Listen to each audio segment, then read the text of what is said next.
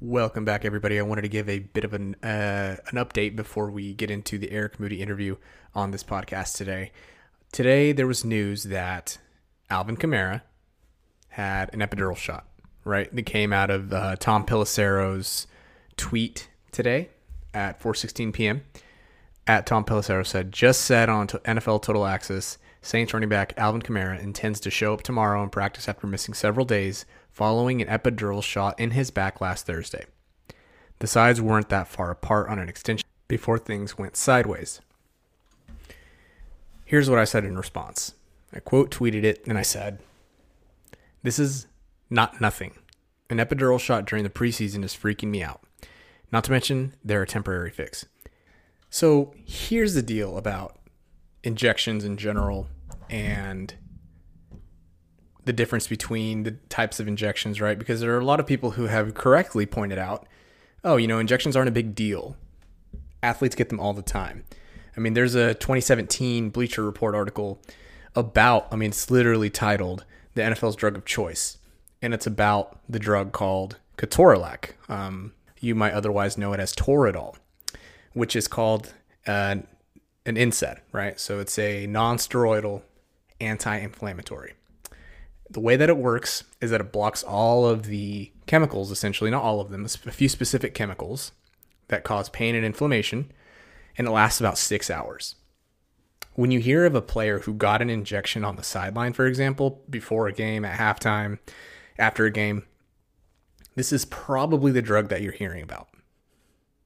Toradol. It helps reduce inflammation and reduce pain. Okay? It's not to say that's not a big deal. It's not to say that it doesn't have its own side effects, because it does. But it's a lot different. It's a step down when it comes to a steroid, which is what an epidural is, which is what Alvin Kamara had. Alvin Kamara had a steroid injection. Now, a steroid injection would be considered a step-up therapy. So for any range of reasons, because maybe the NSAID didn't work, the injury's bad enough, whatever happened to that patient, or whatever the case may be, when you go from an NSAID, Toradol, to an epidural, steroid, you are essentially taking things to the next level. You're escalating them and saying this is hopefully going to be a lot more effective in treating the patient's pain and disability. Okay? So that's the first thing I wanted to say, because I understand, yes, injections are common, but they're not all the same. They come with Toradol and steroids. They come with their own set of side effects, potential adverse effects. And from an orthopedic perspective, so that's what I wanted to clarify when it comes to the different types of injections. This was a step-up therapy, so it's safe to assume that the Saints and Alvin Kamara either didn't find therapies below a steroid injection and epidural to be as effective. Honestly, that's really the option. They basically didn't think any other type of injection would be necessary. So those are the different types. So when you hear people say players get injections all the time, it's not the same thing. They are different. There are different types of injections. So moving on to what actually could be going on. I talked about this in the Fantasy Points Discord channel for the premium subscribers. That's the worst case scenario, that Alvin Kamara has this back issue. He has this radiculopathy, basically what's called irritation of the nerves, damage of the nerves. The nerves lead down to the legs, to the hips. They control motor function. They control his ability to move, his sensation, everything. This could be a chronic issue that he's been dealing with for a while. He finally threw his arms up and said, "I need an injection." This could be a second injection. We have no idea. That's worst case scenario. And it carries him into the season. He carries this into the season. It affects him. He's got poor motor function. It's hard for him to move. That's going to be really, really difficult for Alvin Kamara. I don't necessarily think that's the case. I hope that's not the case. But that's definitely worst case scenario. Let's go to the other end of the spectrum. The other end of the spectrum is that this was all made up. Let's be honest. Reports come out, teams say things, players say things. It's all, you have to remember Alvin Kamara's in a contract here. I don't know if this is the case. I don't know if that's actually what's going on. To me, I was thinking about it and having this conversation with some people that I know. To me, I look at this and I say, the Saints said that he's on the trading block. Alvin Kamara put down the reverse Uno card. He said, good luck getting any teams to sign me because I just told them all that I had an injection. Is there something wrong with me? I'm going to make them all stay away from me. Now they're at a stalemate in contract talks. I'm not saying that it didn't happen. that he didn't have the injection. And I'm not saying that he didn't need it, but there is some speculation out there that this could be, I mean, maybe this shot was 2 months ago. We just don't know. I'm not going to go as far as to say that the injection didn't happen at all, but it is just something to think about, that this could be a completely non-issue. And then there's also the medical fact that he could have this injection. It could get him over the hill, could give him over, through the wall of this pain that he couldn't get over for a while. And we could never hear about it again. As I always say, this is a matter of range of outcomes. I just walked through 2 or 3 type of possible outcomes that Alvin Kamara could have because of this injection that he had. So now the range of outcomes are farther, they're wider. I would only drop him a few spots in my running back physical volatility tiers, but he will fall. He's still in the yellow light tier, but he'll still fall. If you go to fantasypoints.com, you can check that out. I just wanted to clear up, one, the type of injection he had in his back is not the same as what most athletes get on the sideline or at halftime. 2, it's a step-up therapy. So that means that they couldn't get rid of a problem, or the problem was big enough that, the NSAIDs, the Toradol wasn't enough. 3, this could be a chronic issue that follows him into the season. 4, this could be a complete non-issue and he could be totally fine by this time in the next 2 weeks. We don't know, but I wanted to walk you through that step by step. Best case scenario, worst case scenario, what it all means. If you have questions, hit me up on Twitter at FBInjuryDoc. But for now, we're going to get into the episode, which is an episode recorded a couple weeks ago with Eric Moody. He's a great guy, super smart guy, super fun. He's going to go through a couple of things that you should know if you're trying to grow in this industry, if you're trying to cultivate an audience, if you're trying to write better. Really, really smart guy. You're going to want to give this a listen. Thanks for tuning in.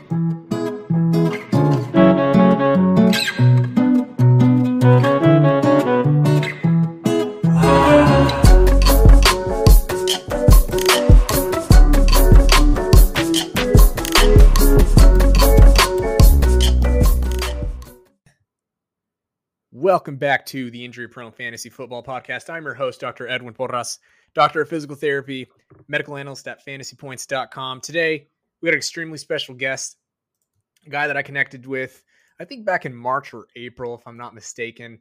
He is an extremely nice guy. He is an extremely smart guy. And I just lost all of the sheet that I was reading off of, but I know for a fact that he's over at 4 for 4. He's a staff writer at The Athletic. He's a co-host of the Athletic Fantasy Football Podcast. Let's see. He is staff writer at Fantasy Data NFL. He's all over the place. I mean, he's a smart dude. He's based in Texas. I can hear his twang. I know a Texas twang when I hear it. He is at Eric N. Moody on Twitter. He's just Moody for short. How are you doing tonight, man?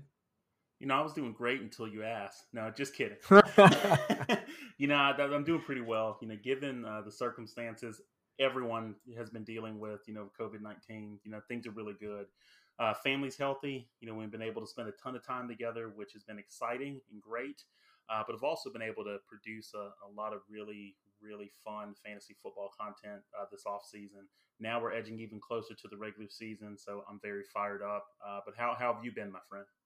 Man, I have been, you know how it is. Everything has been up in the air. My residency got postponed, and then I thought it was going to get canceled for a while, and now it's back on. So, things have been crazy, I think, for everybody, but I think there is something to be said about how everybody's going through something at this point, right? That's always sort of been the saying, everybody's going through something. At the very least, there's some comfort knowing that everybody's going through something similar right now with everything going on. And so if we not just be, assholes to each other and be nice to each other and cut each other some slack and keep things rolling, it looks like we're going to have an NFL season. So that's going to help, I think, a lot of people's mood, especially on Twitter. I think that we're going to be in a good place.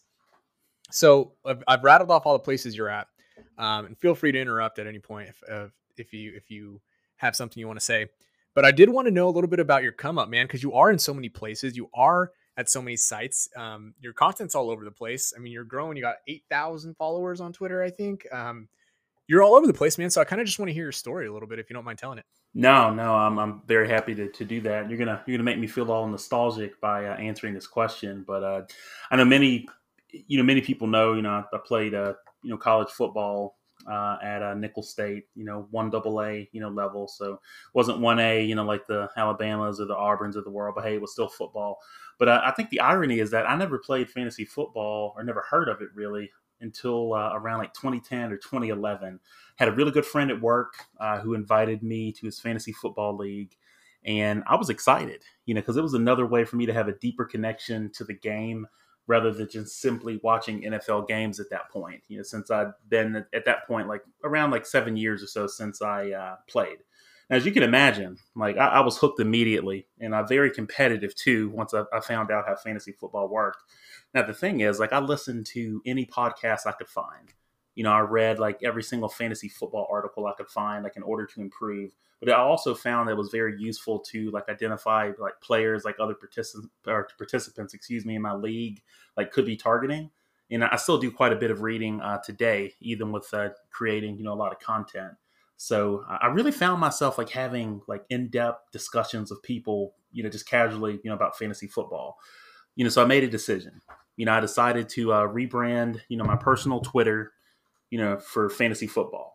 And so some of the tweets actually caught the attention of the website, the now defunct Fantasy Football Locker Room. And, they asked me, if I ever considered, doing some writing. And, they provided me with my first opportunity. So that was back in around 2015. So I created like a ton of content, for the website, which in turn led to writing opportunities with Gridiron Experts, Fantasy Pros, and RotoViz. I will tell you, Edwin, my time at RotoViz was extremely useful. And I do feel like it accelerated my progression as a writer. So, Fantasy Douche, AKA Frank DuPont, was, I guess the best way to describe it, like he was really a forward thinking analytics mastermind. I think that's a really good way to describe him. And he was a real informal mentor for me. I really needed that at that time with being a young writer. And so, as we were talking, before we recorded, I've worked in the financial services industry, since like 2006. So what I found is that my time at RotoViz, really connected the dots for me in my mind on how to apply like my processes in that world to fantasy football as a content creator. Someone else that was really critical early on was Sean Siegel. He was a key player for me in how I developed as a writer. Always took his feedback with an open mind, learned from it and quickly incorporated it into my process. As they say at the Viz, seeing is truly believing. And this is really what I was looking to convey to readers in my articles. Here were some of the principles, that I learned that I still use today, as a content creator. You kind of think about a lot of things for fantasy purposes. Something that may kind of seem like a bad idea, is actually a good idea. Kind of keep things simple, as they say, that, KISS acronym. Really have everything structured out in your article, come up with that thesis and find, statistical ways, to support it. And really just to communicate with charts, graphs and other tools. The reality is like time is such a valuable commodity on the internet, and you can communicate a lot quicker to readers with visuals, but also to overcome objections too. And Edwin, I think you and I have probably, kind of read threads on Twitter for where, someone kind of puts something out there and it's like, okay, well, you said player XYZ is this or that. I'm like, let's back it up. And so one thing I like to think about when writing is to, think about what objections may come up. Because the reality is, I'm like, you're essentially trying to sell someone on your point of view. And you really want to convince them to like abandon like their way of thinking and to see things through your eyes. And as a result, I'm like, readers have objections. And as an analyst, I want to treat those objections fairly and find a way to overcome them and really just provide substantial evidence to fit, that thesis. So just to bring all that together, that experience at RotoViz, also opened doors to contribute content for Dynasty League football and fantasy data. Now, my work at RotoViz and fantasy data, caught the eye of Nando DeFino at The Athletic, who asked me to join the fantasy football staff last summer, and obviously still contributing there now and co-hosting the podcast. But that's essentially everything up to this point. I'm just feel really blessed, to have a voice in the industry. And to be candid, I'm really excited to see what the future holds. It's always important to communicate like with charts, graphs, and like other tools. The reality is that time is such a valuable commodity, like on the internet, and you can communicate a lot quicker with visuals. Overcoming objections is also something that's important too as a writer, because here's the reality.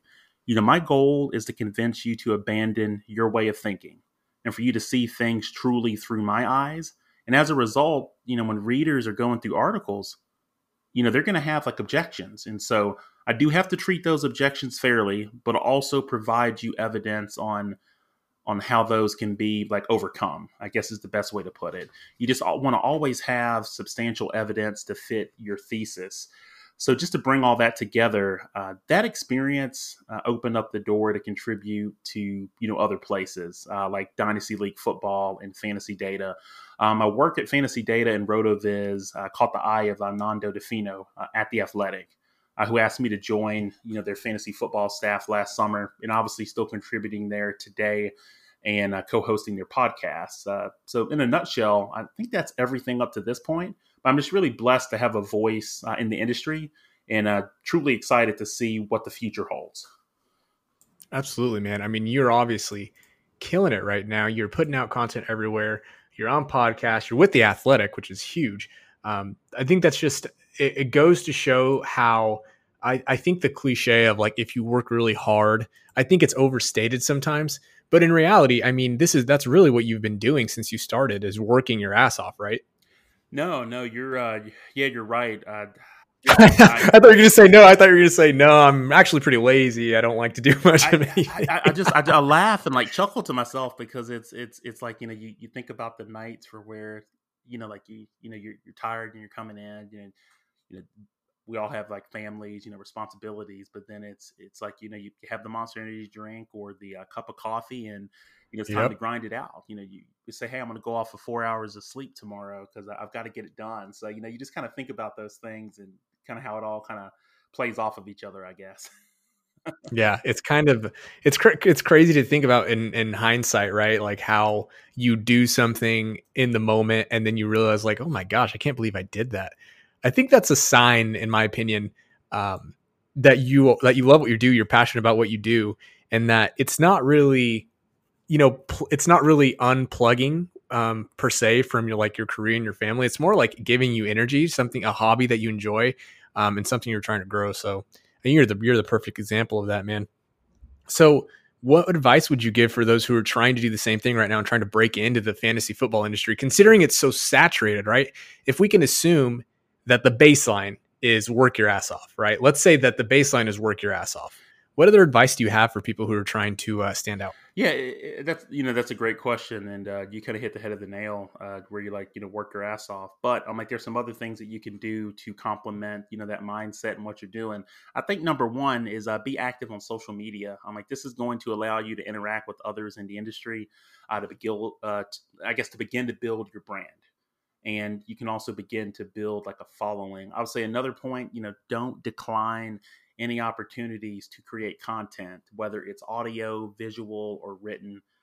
If it's quality, the people will find you. And that's one thing that I would do differently if I could go back in time, is for where just to do more things that were audio and video.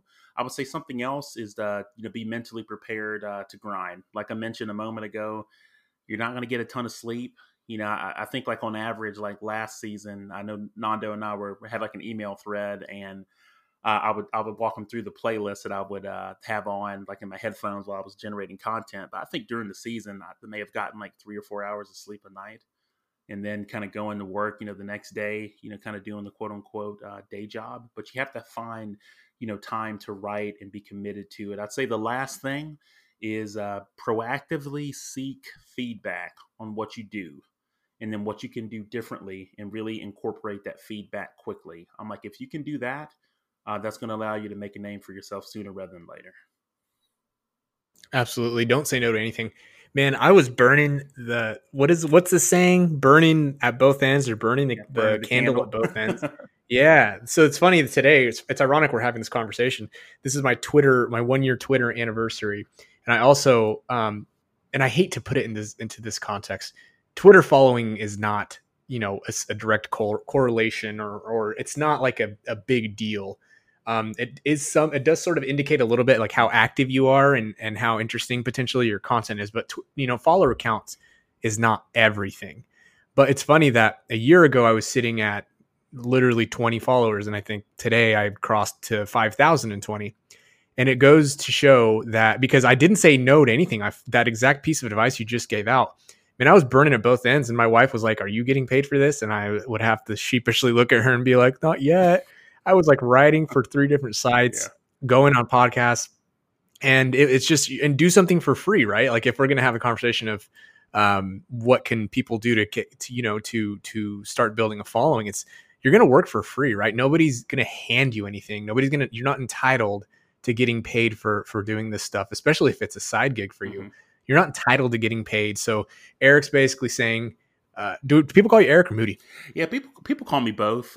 Quick story. I'll be really brief. Is that I played basketball growing up, and so everyone's always called me by my last name, and so I know my first nickname was Magic Moody, because I was a big fan of Magic Johnson. It was kind of the tail end of his career, though. So I just been getting called Moody for Moody for years. So yeah, Eric Moody. I'll answer to anything. Cool. That's the point I was just trying to make, is that your point about saying no to nothing, saying yes to everything, goes along with doing it for free, because that's the groundwork. You're building the groundwork for building a following.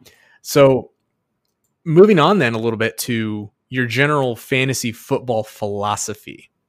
What would you say is your general philosophy, if you had one? Yeah. And it can be either when you're writing or just playing the game. Yeah, I think this applies to both, because I think it's important to play the piano with both hands, as I say. Now, you can make great music, or I would say good music, not great. I'll get to great in a minute, but you can make good music by playing the instrument with one hand. But you can truly create great music when playing with both hands. Now, the irony is that you have some people who only lean on game film. I'm going to grind the tape, watch the tape, etc. Then you have others that are like, I'm all about statistics and advanced metrics. The question that I have is why not play the piano with both hands? And that's the approach, that I take when it comes to analyzing players and anything fantasy. And so I do use a scouting approach to form an opinion, of a player's athleticism, etc., and how he handles the mental side of the game. But the reality is that that's just my perception. It could be someone else that's watching that same film and see something a little bit different. So the point is that it's subjective. What I like about advanced metrics is that it provides additional insight into what a player can do.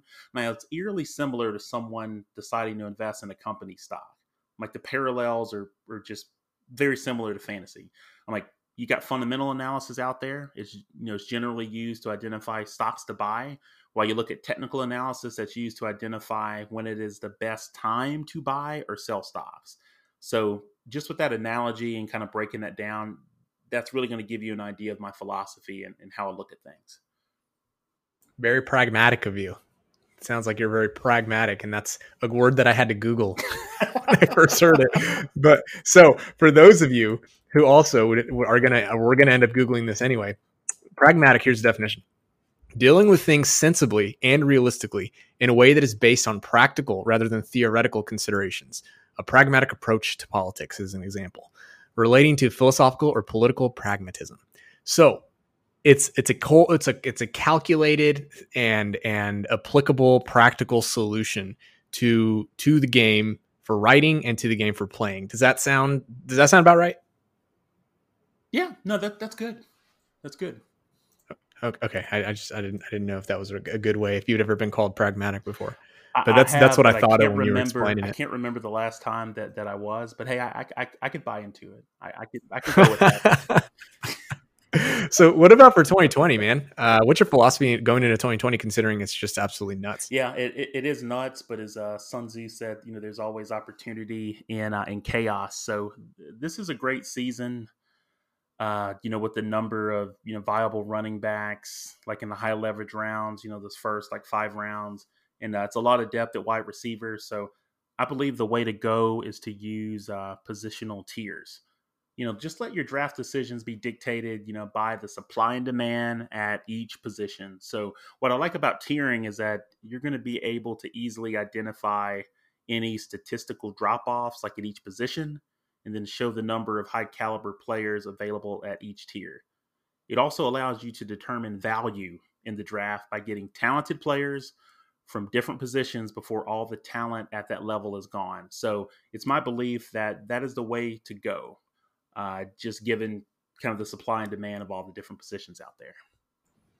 Absolutely. I think that's a good way to look at it. Being able to pinpoint and identify, hey, I probably should load up with this group of players before they dry up during the draft. Even though I have, 3 running backs and I have 2 wide receivers, maybe this is going to be the last opportunity I have for the rest of the draft to get a running back, and understanding that. Or maybe you don't. Maybe you think that you need to take a certain position, but you look at them from a tier's perspective and you say, okay, I can probably wait. This tier probably isn't going to dry up by the next time that it comes around. Mm-hmm. So I think that's a really good way to look at it, man. What do you think about being a commissioner? Like, do you think that we should have some sort of different, maybe expanded benches, IR slots, longer drafts? Like, what do you think about that for let's say dynasty and redraft? Yeah, especially in this environment right now, I'm always a fan of having like additional IR spots. You can never tell if you get hit like with the injury bug. I know in one of my dynasty leagues, it may have been like 3 or 4 years ago. I felt like I had so many injuries. I guess the best way to put it is that I just had to keep an injured player just on the bench. And I believe that league had like 3 or 4 IR spots. It was a pretty substantial amount. Oh, so wow. it was just Jeez, dude. I was just getting like brutalized like each week. I'm like, up, another one bites the dust, So, it happens. But I think the IR spots, additional IR spots would be good. But also, I'm a huge fan of deeper benches, especially in Dynasty. Ooh, yeah, deeper benches are nice. Oh yeah. Do you think that?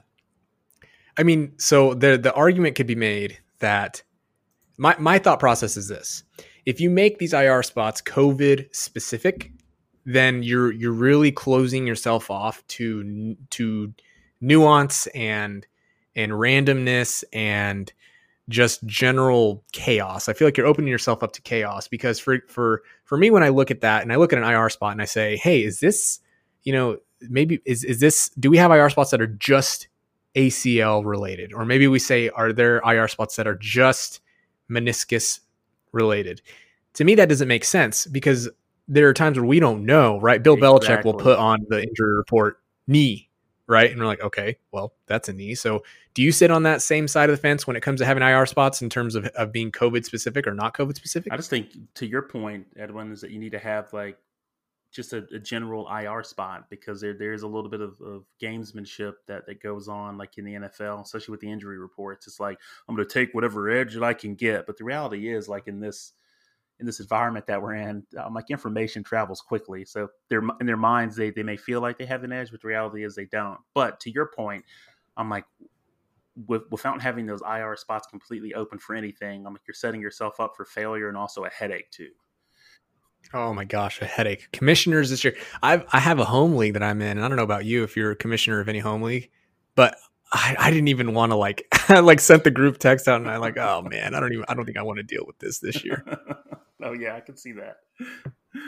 How many leagues are you in? Well, see, one thing that I did that was different, and I did this last year, and I was like, I'm going to keep it up, is that I really reduced like the number of leagues, that I was in. It's just a handful of industry leagues that I'll participate in. But unfortunately, like my leagues, like locally, with a lot of my buddies, those have unfortunately like disbanded, and so I'm only like in a handful of leagues like each year.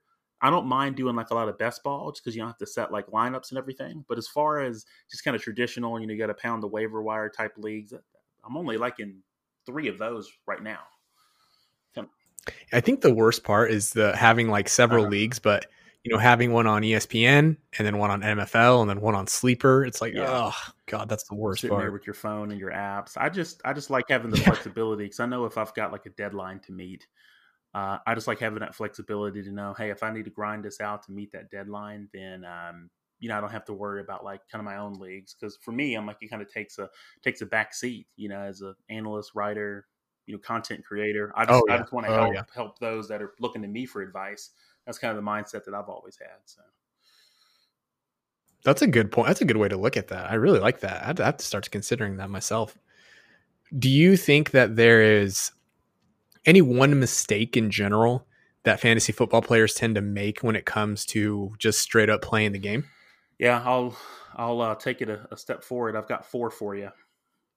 So I've got four. Let's do So it. I would say the I love it. first thing is like allowing recency bias to get the best of you. What's funny is that nobody drives their car looking through the rearview mirror a high percentage of the time when they're going from one place to the next. So why do many people do it like in fantasy? Blows my mind. I would say the second thing is just really being too rigid with your draft strategy. You have to be able to flex, just depending on what decisions others in your league make. Because again, there's always opportunity in chaos. You got to be willing to bend and flex. So I would say something else is don't live or die by average draft position or ADP. You have to be willing to take calculated risk on players that you love. I'm like, you've got to. You just can't wait. Say, oh, I can't take that guy. I really want that guy, but his ADP is the fifth round. I'm in the fourth. Can't do it. You're going to miss out on an opportunity. Right. So you don't want to do that. So I would Right. say the last one would be overvaluing the quarterback position, especially in single quarterback leagues. And this even applies like to Superflex too. I'm like, there are always quarterbacks available late in drafts that can finish as a QB1 or have multiple QB1 weeks. So you just got to wait on the position. Absolutely. So who do you think? Now I'm gonna turn this around Okay. on you. Who is somebody in 2020 that you believe that people are suffering a case of recency bias from? Ooh, that's a good one. You can let me think here for a moment. And if you can't think of that, I'll let your wheels turn. No, I'll also ask yeah, you. Oh, no, go no. ahead. Go I ahead. think Got it. Go ahead. I've got a few for you. Like any position, or just I can just kind of Sure. I can Anything, run man. them Open down. to So, anything. okay, I would say like if you're looking at players for where recency bias is like creeping in, I'm thinking quarterbacks. So one that comes to mind is a guy like Phillip Rivers. He's in a great situation with the Colts, great offensive line, great weapons offensively. Plus, he has that connection with Coach Frank Reich too. I would say someone else, Ben Roethlisberger. Again, another player quarterback that has weapons at all different positions. Wide receiver, of course, like with Juju, and then tight end. He's got Ebron that's there. They were kind of like bros apparently this offseason. Then you've got James Conner that's there, and then I would say running backs. I think a lot of folks are fading like Melvin Gordon, but he's really in a great situation with the Broncos. And, with their offensive scheme, I know the offensive line coach there is Mike Munchak, one of the best in the game. He's in a really good position to bounce back. I know I mentioned James Conner, David Johnson. I'm sure there's people out there that still get goosebumps when they think of his 2016 season. He's just really in a great situation and doesn't have any competition really for touches. But I think something else that's really impossible to quantify is that you've got Coach Bill O'Brien that wants everybody to know that I made the right decision with getting rid of DeAndre Hopkins. Oh, So that's true. There is that. he is going to feed DJ as many touches as he can physically handle, just to prove. Okay, hold on. I'm gonna stop you. Okay, I'm gonna Yeah, go interrupt ahead. you because I want you to start from the Okay. top because I am a never David Johnson drafter Uh-huh. right now. So I want you, and I'm going to tell you why. I'll give you my reasons why. Then I want you to Okay. comprehensively lay this out for All me. right. Okay, so here are Okay. my reasons. Right, first reason, he is 29 years old, and we know based off of the research that other smarter people, Adam Harstad Mm-hmm. specifically, has done, that even though running backs in fantasy can perform later into their careers than we initially believed, 28, 29, 30 years old, we that's the higher end of running backs. It's the higher end and the much lower percentage. It's much less likely you're going to get a Mark Ingram like you did last year, and they're going to continue to be successful.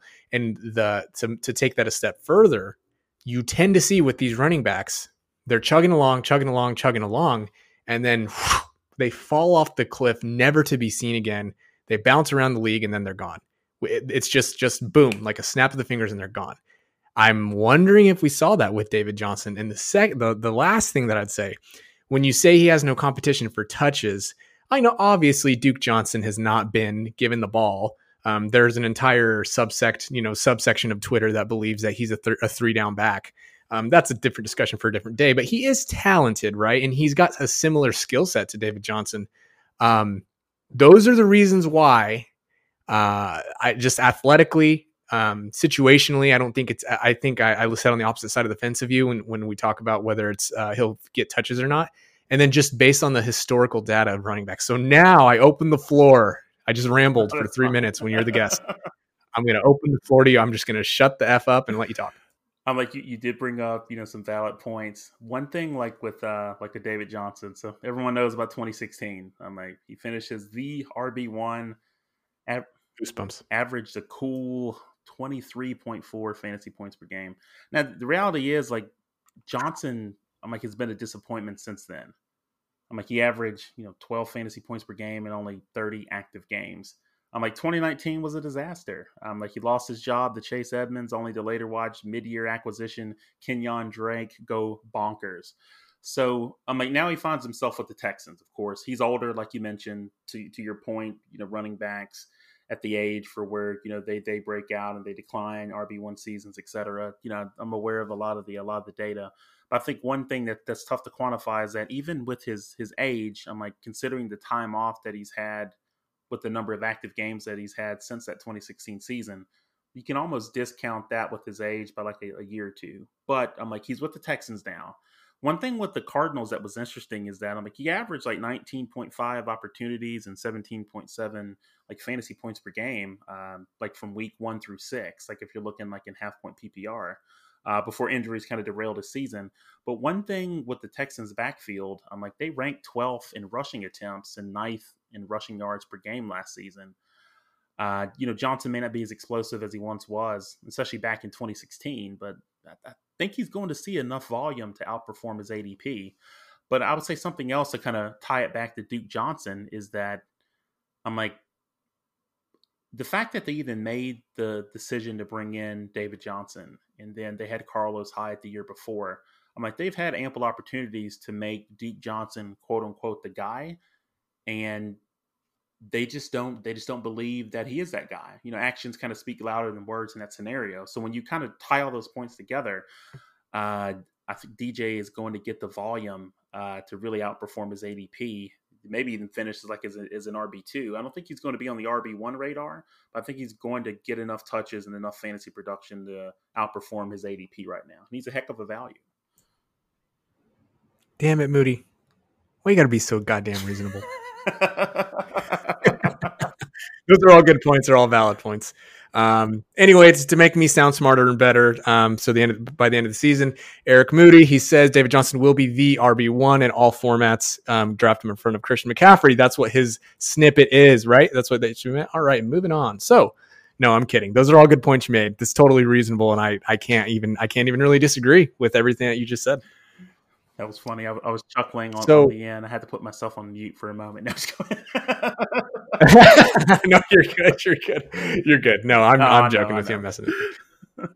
Okay, so you just laid out. You just stuck it to me with David Johnson. Who's another player at quarterback, wide receiver, and tight end that you just love this year? You can give quick explanations or longer explanations. Just depends on whatever you want. Again, let's see. I guess we'll start off with wide receiver and we'll kind of bounce around a little bit. Love Terry McLaurin. The guy finishes a wide receiver 2 or better. 43% of his games last season, like in PPR. Like in spite of Washington's offense, and now he'll be catching passes from Dwayne Haskins, who's his buddy from Ohio State. I'm like, that duo combined for a passer rating of nearly 154, according to Pro Football Focus. I know I posted something about this on Twitter, but I hate Calvin Ridley. His ADP is a problem for me. I'm like, it has steadily risen like all off season. I'm like, the Falcons do have a high number of vacated targets, but Ridley is unlikely to inherit them all. Julio Jones is a boss, has been since he's come into the league. I'm like, this is a guy who's averaged 10 targets per game his entire career. You've got Todd. Yeah, no, he is. I'm like, he's got, they've got Todd Gurley that's coming into, who has a history of being used heavily as a receiver out of the backfield.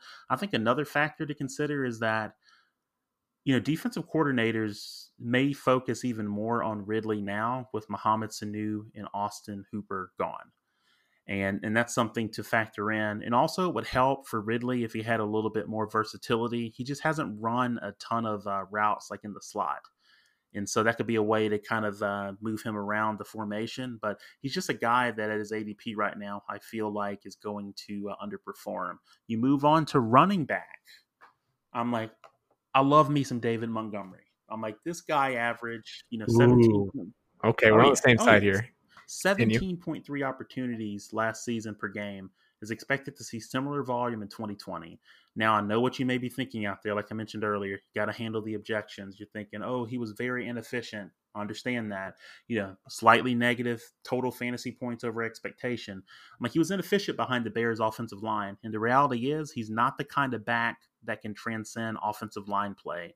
I know that's very attractive, and when you kind of see videos and things on Twitter, but not every running back is Saquon Barkley, Christian McCaffrey, or those other guys. They brought in Juan Castillo as their offensive line coach, 20 plus years of experience, a high percentage of that coaching offensive line.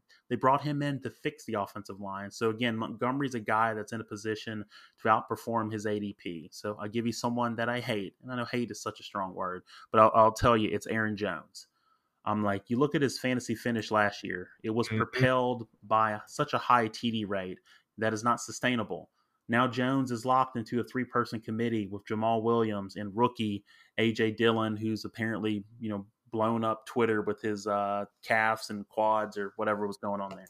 Now, Dude, Twitter, we're so weird, and that's so. I'm sorry, I just had to. We're so weird when that stuff yeah, comes up. Like, this is weird. I'm just Anyway, like, I'm continue. like, why is AJ Dillon trending? I'm like, did he truck over somebody in practice? We don't have anything to talk about. No, we're talking about his calves. I'm like, come on.